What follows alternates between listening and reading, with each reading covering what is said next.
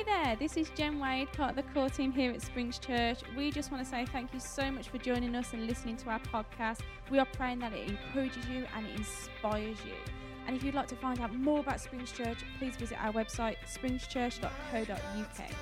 Here's today's message. The title of this sermon, you're going to put it on the screen, please. I really wanted Bob Marley to be in the background as I came on the stage. Three Little Birds. What a tune. There you go, Dan. You can sing it if you like. No. Don't worry about a thing. You know, there's lots of songs about worry. I could have chosen many.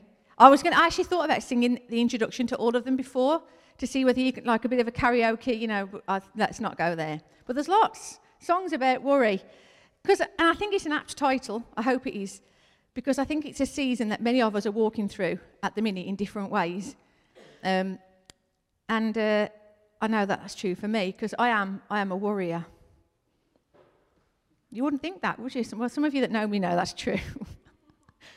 But I am a worrier. My mum used to call me a worry pot. She's very black country, my mum. She's from the deepest, darkest parts of Stickley Gornal. And my dad's from Netherton. So, you don't get more black country than my upbringing. And they used to refer to me as their chafer. I'm a chafer. Yo, dough off, where it are, wench. Which loosely translated is, my darling girl, you do worry sometimes. I was, stop chafing, Linny, stop chafing. I used to get, which means stop worrying, because I am a bit of a worry pot, a worrywart. Apparently it's a family trait. My mum's not got a leg to stand on. I used to think, what? You hypocrite, when she said that to me. My nanny Bradley, my mum's mum. Anyone ever call their nans by their surname to differentiate? Nanny Bradley and Nanny Prince, we had. It's different in our family. Now it's Nanny Sue. Love Nanny Sue. But my Nanny Bradley, she was a worrier as well. And it's definitely part of our family trait, unfortunately. But I know I'm not alone. Because I could look out on this sea of lovely, attractive faces and know that every single one of you is worried sometimes in your life. And some of you are just as bad as I am. Yam chafers. I worry a lot about my children. That tends to top the list of things. I'm going to do a little bit of talking therapy now. You ready? Sit back. I worry about my kids a lot. Some of these concerns sound very stupid when I articulate them out loud, but the following things that I'm about to tell you have genuinely plagued me, even in the last few months, I kid you not. I worry about their health. I think that's fair enough. Yeah? That's okay. I worry about their schooling. That's okay. Yeah, I'm just easing you in. Will they succeed academically? Will they manage socially? How will they cope if people make fun of them and are mean? What will they do if they're bullied? This is where the worry kicks in. What if I've got to take them out of school and home educate them? How am I going to cope as a home educator? Will I resent them for it? I worry about their hobbies. What if they aren't sporty? Matt's convinced me that if they can't play football, the boys will kick him in at secondary school. Thanks, Matt. So, oh no. Tom's all right at football. Dan's not remotely interested in football. So what if they're not sporty? They won't make any friends at high school. Will they fit in if they can't kick a ball around? Who are they going to sit? They're going to sit alone at lunchtime. Daniel's 5, by the way. But when he's 13 or 14, what if he's hanging around the playground and no one talks to him? Because all the boys are kicking a ball around and my kids can't do it. I worry about their leisure time. Is Daniel too young for the videos he watches on YouTube? That's right, too young for the videos he watches on YouTube. Kids, are they holding him back academically? Is he watching stuff that should be watched by babies? Is it turning him into a baby? Should Tom be playing those video games? Are they suitable? Are they going to make him violent or aggressive? I've watched Bowling for Columbine. I know what happens. Am I being too strict with what I let them watch?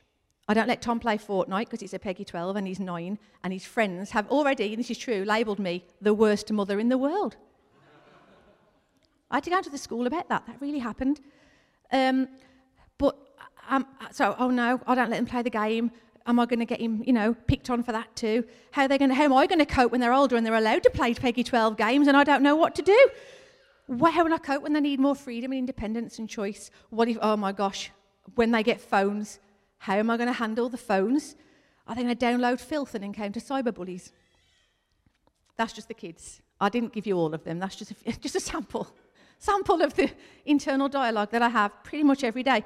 I worry about my husband from time to time, not as much as the kids, but I think it's natural to worry about your husband. Is he exercising enough? Am I supportive enough with the things he wants to do? Yes, he's playing 18 holes at the Belfry today for his birthday. Yes, I am. Shine my halo. Does he wish he was single again so he could just work and play golf? Possibly sometimes. I worry about my parents and my sister, my niece away at uni in Brighton. What is she getting up to and with whom? I worry about the future. What am I doing with my life? I turned 40 this year. Am I being the best person I can be? Would Oprah be proud of me? Or am I being too lazy, sitting at home watching Netflix every night for programmes I've seen a gazillion times and know the script of instead of reading a book and getting better academically? And endless other worries that bombard my mind several times a day, most days. Some of you are sitting there thinking, she's a nutter, why have they given her the microphone? But many of you are thinking, I do that too. Because the good and the bad thing about my own relationship with worry is that I know I'm not alone. It's a national pandemic, actually. Statistically, 1 in 4 people in the UK suffer with some form of mental health issue, and they reckon that 30% of adults experience some kind of anxiety disorder at some point in their lives. 30%. Now, anecdotally, I also barely seem to go from one week to another where I don't hear of someone else in my friendship group or the friends of my friendship group who are also really anxious, suffering with their anxiety, suffering with their worry, suffering with stress and nerves. And I'm sure if you had a 30-second reflection right now, you could probably think of people that you know who are going through the same kind of thing. It may even be you. Now, scientists, they deliberate over why this is. Why are we all of a sudden so anxious as a nation, as a world? Have we always been this way? Is it just a case of people underreported it in the past and we've always been this anxious? Some blame COVID, the pandemic. Some blame the pressures inflicted by social media in this generation that weren't around in previous ones. The pressure to compare yourself to other people, the FOMO, even poor sleep habits. There's loads of reasons that scientists give for us being so anxious. But whatever the cause, here's the truth. People struggling with anxiety is nothing new. It's nothing new. It's human nature to worry, and Jesus knows it. It's been an issue for humans since the dawn of time. And the Bible, for that reason, is full of wisdom about how we handle worry and anxiety. And Jesus himself challenged the issue head on. So I think it would be a really good place to start to read what he actually said about worry.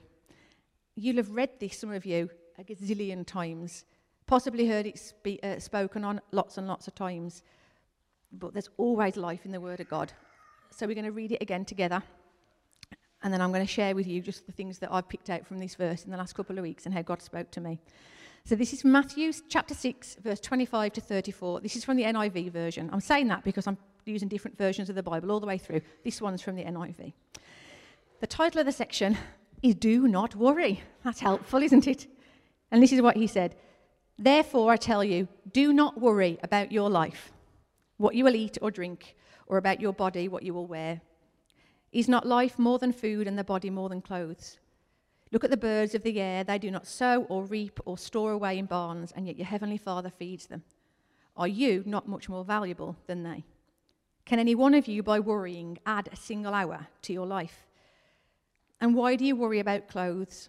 See how the flowers of the field grow. They do not labour or spin. Yet I tell you that not even Solomon in all his splendour was dressed like one of these. If that is how God clothes the grass of the field, which is here today and tomorrow is thrown into the fire, will he not much more clothe you, you of little faith? So do not worry, saying, what shall we eat, or what shall we drink, or what shall we wear? For the pagans run after all these things, and your heavenly Father knows that you need them. But seek first his kingdom and his righteousness, and all these things will be given to you as well. Therefore, do not worry about tomorrow, for tomorrow will worry about itself. Each day has enough trouble of its own. I love the ending of that. If you ever thought God wasn't a realist, read that verse. I'm telling you, he is. He's not pie in the sky when you die by and by. Our God is an absolute realist. Each day has enough trouble of its own. Ain't that the truth? So I want to spend just a short time today thinking about 3 things in relation to this topic. First of all, number one, why did Jesus tell us not to worry? How do we stop worrying? And why do we keep on worrying? So we'll start with the first one. Why did Jesus tell us not to worry? Because that's what that verse says, right? It couldn't be more clear. Do not worry. It says it several times, very clearly. Not like worry when you feel like it or every now and then's okay. No, do not worry. Do not worry about tomorrow. The good thing is he actually didn't tell us not to worry at all. He told us not to worry about tomorrow. There's a clear little distinction there. Therefore, do not worry about tomorrow, for tomorrow will worry about itself. Each day has enough trouble of its own. Jesus isn't stupid. When he walked the earth, he was both fully God and fully human. And as a human being, he experienced every human emotion that he could. That means he knew what it was to worry. Because worry is a natural human emotion. We all do it. And if Jesus was a human and God, he knows what it's like to worry. He can empathise. He knows that worrying and being a caring human being, they go hand in hand. When we care for someone or something, it's natural and actually biologically healthy to know that that caring also contains concern. When we care for someone, we are concerned for their welfare. When we do worry that they're safe and that they're happy and that they're healthy, it's okay to do that on a day-to-day basis, Jesus said. Today does have enough trouble of its own. If we didn't show concern for people, we couldn't show that we care. The two are kind of the same, two sides of the same coin. I care for my kids, therefore I have concern for their welfare. That motivates me to feed them and clothe them and keep them warm. Right now, today. That kind of worry, Jesus said, that's okay. Each day does have enough trouble of its own, and in the imperfect world that we live in, we need to think about that trouble and respond on a day-to-day basis. We need to take care of the people around us. It's okay to worry about today, but Jesus said that's different to worrying about tomorrow. That's different than worrying about what may or may not happen in the future, because that is a complete waste of time. It is futile. You can't do anything about what may or may happen tomorrow. We can't control it, and we can't add a single hour to our life, Jesus said, by worrying about how long we might live. All we do by worrying is waste time today. We miss the beauty of the moment when we worry about what might or may not happen next. That's what this verse is all about. Now, I don't know about you, but lots of things I read in the Bible, sometimes I find them a little bit ethereal, a bit prophetic or symbolic or metaphorical. The parables, the analogies, the symbolic references, but not Jesus' teaching on worry. There's nothing metaphorical about this. There's nothing hidden. There's nothing like meaning to unpick. And do you really understand what he really meant? No, it's absolutely black and white.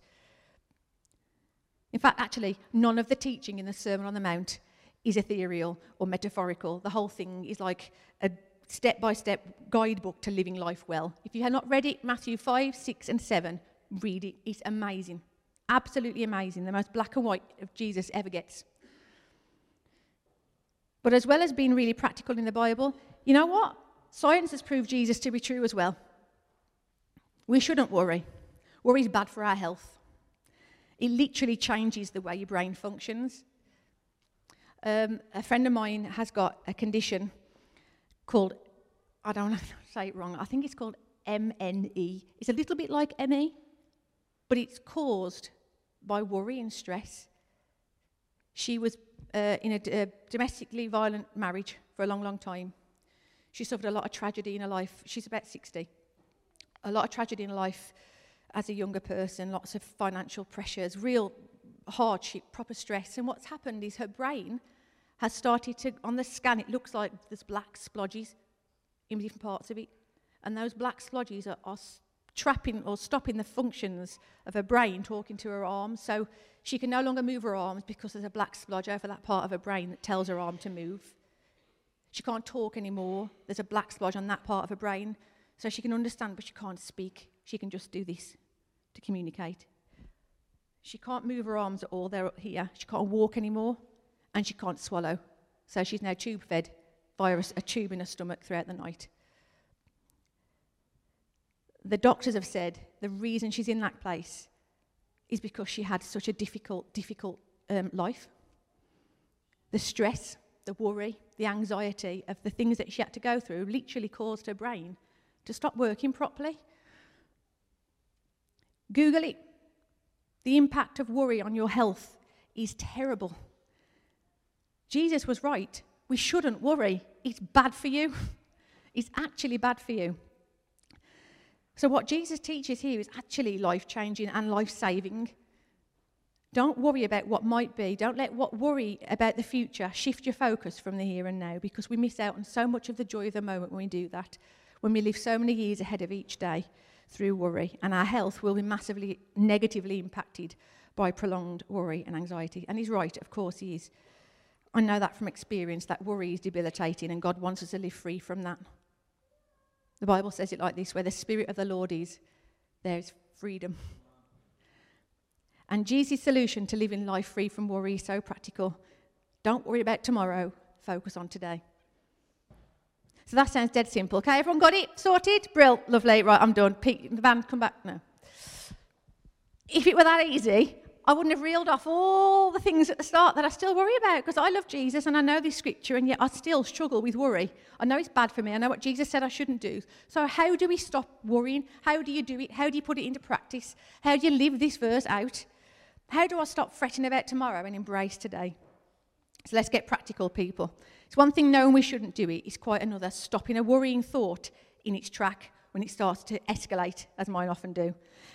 So here's what I've learned from personal experience just over the last few months. 2 things. To stop a worry, I've learned, first of all, confess it. I think, for me anyway, except when I've got a microphone in my hand, often the way that I cope with worrying is to hide them. Don't tell people, they'll think you're off your trolley. So we don't want to make our friends worry about us, or our husband or our wife or our parents worry if they know that we're worrying. So we bottle it up and we keep it to ourselves. The things that are causing us anxiety, we hide them. And I've tried that approach, even recently. This is the background. Guess who it's about? Which kid? No, not Thomas, actually. Funnily enough. No, the youngest. It's always the youngest. What's that about? So Daniel, this is the latest worry. Daniel, after he finished reception class, was predicted as being just below the targets for his reading and writing. So he didn't quite meet the early development goals for end of reception.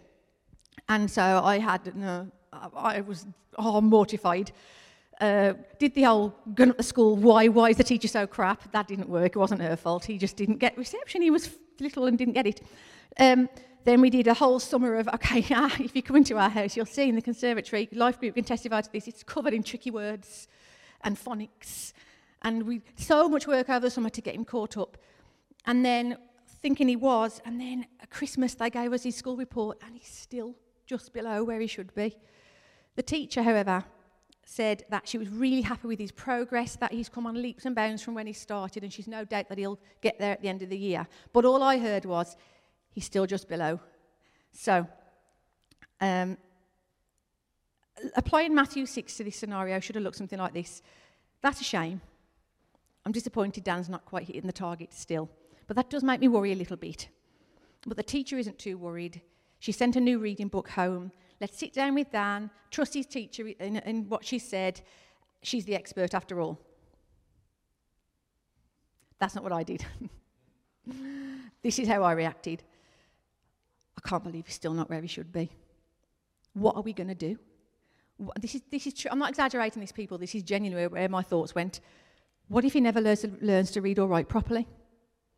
What if he always finds himself at the bottom of the class throughout school? How is he going to cope in high school if he's in the bottom set? The dossers are in the bottom set. I know they're not. But in my head, he's going to be hanging around with kids that don't want to learn. He's going to start smoking weed. Daniel's going to start smoking weed. We're going to find bottles of woodpecker under his bed like I had when I was 14. What if he starts hanging around with proper losers? He's going to fail all his exams. He won't have any qualifications. He'll have to chop carrots for a living. My boy's going to chop carrots for a living. That's what happened to me. That's where a worry can take you. Worrying about tomorrow. Now, when I hear myself saying it, I know it's ridiculous. I know it is. Daniel's 5 years old. His progress is really good. There's nothing to worry about. All kids learn and develop properly. I know, I've Googled it. I know all that, but that didn't help. When the worry took hold, it was absolutely debilitating. I was blinded by the concern, crippled by the anxiety. It made me feel very hopeless and very scared. Thankfully, Jesus lives in me. And I felt the Holy Spirit whisper something to me one evening. Tell Matt what you're thinking. So I did, sheepishly. I said, Matt, I'm going to have to tell you something and you're going to think I'm such a weirdo, but will you just hear me out, please? And told him all the things I've just shared with you. And Matt, being just the brilliant, level-headed person he is, was able very quickly to point out that I was being very easily sucked into just believing tripe. And he prayed for me to be set free from the worry, and it's been a lot better since I confessed it and shared it with him. And the reason is Matt could tell me and show me the dwarf, the giant that I built out of the dwarf, or the mountain that I'd made out of the molehill. And guess what? Ironically, a few weeks later, Dan's moved up a reading book and he's back on where he should be. Because 85% of what we worry about never ever happens. True? That's why you don't worry about tomorrow. It's a complete waste of time. Most of the stuff that we worry about doesn't even happen. And yet, we let ourselves be robbed and tied up in knots by believing just lies. But I'm so, so glad that the Holy Spirit told me to do that little nudge. Tell Matt. Because the Bible articulates what I did beautifully in a verse in James. This is James 5, verse 16. It's, therefore, confess your sins to each other and pray for each other so that you may be healed. The prayer of a righteous person is powerful and effective. Now, I know that referring to worry or anxiety as a sin might seem a bit harsh, because it's often not an intentional thing that we do. It's not like watching porn or snorting coke or cheating or stealing. Worry is often subconscious and not intentional. You know, most people don't wake up in the morning and say, oh, what should I worry about today? You know, it's not, we don't want to do it, so is it really a sin? But, yeah, worry is ultimately rooted in a lack of trusting what God has said. And therefore, it's a debilitation that we need healing from. We need forgiveness for. It's a sin. It needs confessing. And that, when you confess it, that's what James says, that's how the power of sin is broken. That's how the worry is knocked away, by saying it. This is not, I'm going to confess this because it's just not true. Confess your sins to each other and pray for each other. The prayer of a righteous person is powerful and effective. That's how healing comes. We confess it to each other and we confess it to God. So how do we stop worrying? First of all, we confess the worry. We share it with someone that we trust. But there's something else I've learned too. To stop worry crippling us, we also have to do something else. We have to spend time with God. And often that's the last thing you want to do when you're worrying about stuff. When the worry is so prevalent and all you can think about is what might or might not be, often the last thing you want is to spend time with God, because God's supposed to make everything okay, isn't he? If God really cared about me, this wouldn't be happening anyway. And there comes in the lie, and it cuts us off. It stops that relationship. But thankfully, in that scenario with Daniel and his reading, alongside telling Matt what I was thinking, confessing it to him, I made sure that I continue to do what I do most days. 6:15, alarm goes off. Downstairs, have a cup of coffee, otherwise I fall asleep. 45 minutes before the children get up, I pray. I do the Lectio devotional, and I read my Bible every day. And I made sure I kept doing that in the heart of that worry, because lately, and it's hard, lately when the mornings are cold and it's dark, last thing you want to do is get out of bed. But I found that when I'm bound by those lies and that worry and the anxiety, actually the presence of God is often where I'm genuinely regrounded back in the truth again. Because he is truth. Truth isn't a concept to grasp. It's not something you study about at uni. Truth is a person to encounter. His name's Jesus. He says, I am the truth. When worry comes in and we feel trapped by anxiety, we need to remember that the devil is a liar. We need to be aware of his schemes. And when worries come into our minds, the Bible says we should take captive those worries, take captive those thoughts, and make them obedient to Jesus. If the devil is a liar, the only way that he's overcome is by the truth. And the truth, like I say, is not a concept, is a person to encounter, a person that changes us when we spend time with him. The more we spend time in the presence of the truth, the easier it is to spot a lie. So with all this in mind, if we know that Jesus tells us not to worry, and we know that confessing a worry and spending time with God can diminish our worries, the question has to be asked, why do I keep on worrying? Why do we still do it? Because many of you, you've heard all this before, I have, and yet I still worry. It's all well and good knowing what Jesus says about worry and what we should do about it when it happens, but the reality is often we continue to be bound by worry because I don't think we really believe that God can actually help us with it. So I want to bring it into land today by really briefly breaking down 4 of the biggest misconceptions I think we have about why God can't help us with what we're worrying about. Lie number 1, God doesn't care. God doesn't care about my worries, they're stupid. Why would God? That's God, and this is me. God doesn't care. God doesn't care what level reading book Dan's on. And I think that often is the lie that we get sucked into. We believe that God is so big and so detached, and we are so small and insignificant. He's not bothered by the things that we're bothered about. They're silly. But it's not true. It's not true. Listen to this. This is the Amplified Version, 1 Peter 5, verse 7. It's absolutely beautiful. Cast all your cares, all your anxieties, all your worries, and all your concerns, once and for all, on him. For he cares about you with the deepest affection and watches over you very carefully. God cares about you. He cares about what's causing you anxiety and distress. So tell him. He wants to listen. Because that's lie number 2. God won't listen. God doesn't care, and God won't listen. He won't listen to my concerns. But again, it's just not true. Isaiah 9, verse 6.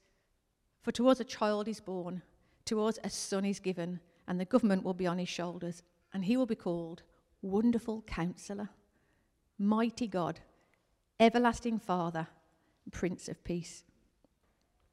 Now, talking therapy, it's been proven to help a lot of people. I know lots of people that are in therapy, people that love Jesus and are solid as a rock in their faith, and they're still having talking therapy. It's very, very effective. I highly recommend it. I've had it myself. There's nothing wrong with seeing a human therapist. It can really, really help.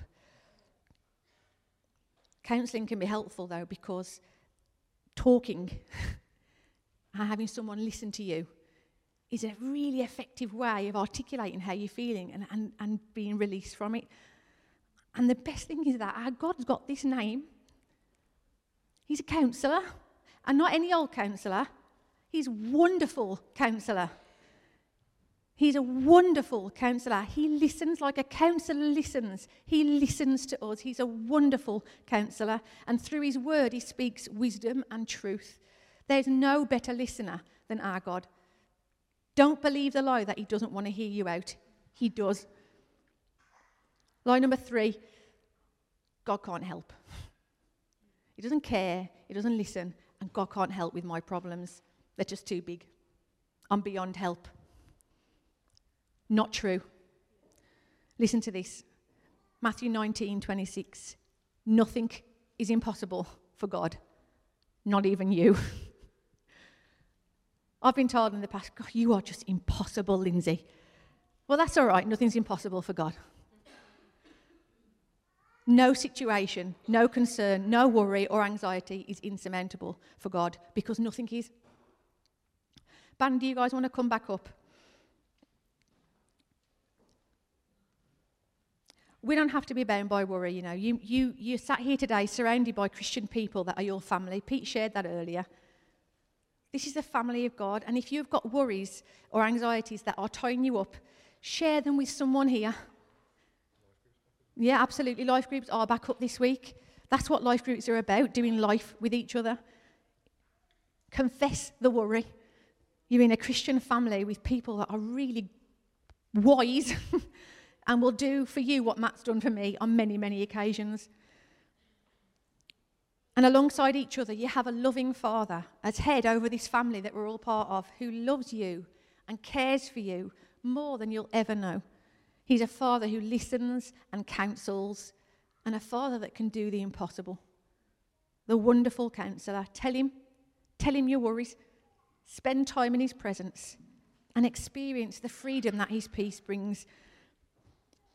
The words of Apostle Paul, Philippians 4, verse 6-7, he says it much better than me. Don't worry about anything. Instead, pray about everything. Tell God what you need and thank him for all he's done. Then you'll experience God's peace, which exceeds anything we can understand. And his peace will guard your hearts and minds as you live in Christ Jesus. So as we worship now, we're just going to take some time while the band play to just tell God your worries. Tell him. Don't matter how silly they seem. Tell him what you're worrying about. Tell him what's on your mind. Tell him what you think that you need. And let's thank him for all that he's done. And experience that logic compelling peace that only he can bring, that helps us to live lighter and freer. Lord, we just thank you. We thank you so much, Jesus, for the incredible Father that you are. Thank you that you love us, Lord. Thank you that you care. Thank you that you listen. And thank you that you're able to lift impossible burdens. And as we worship you now, Father, our Holy Spirit, I pray that you just release your peace in people as they confess their worries and their anxieties and their concerns to you, Lord God. Would we each experience that flooding of your perfect, logic-compelling peace in our hearts, Lord, so that we can leave this place living freer and lighter. Just experiencing the joy of the Lord. We love you, Jesus. Thank you for all that you are and all that you do. Amen.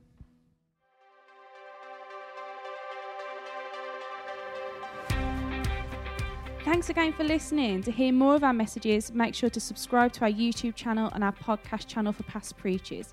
If you feel like you got something out of today's message, why not share it with your friends and spread the good news of Jesus? We are praying for you. We love you. So please, if you need anything at all, check out springschurch.co.uk. God bless.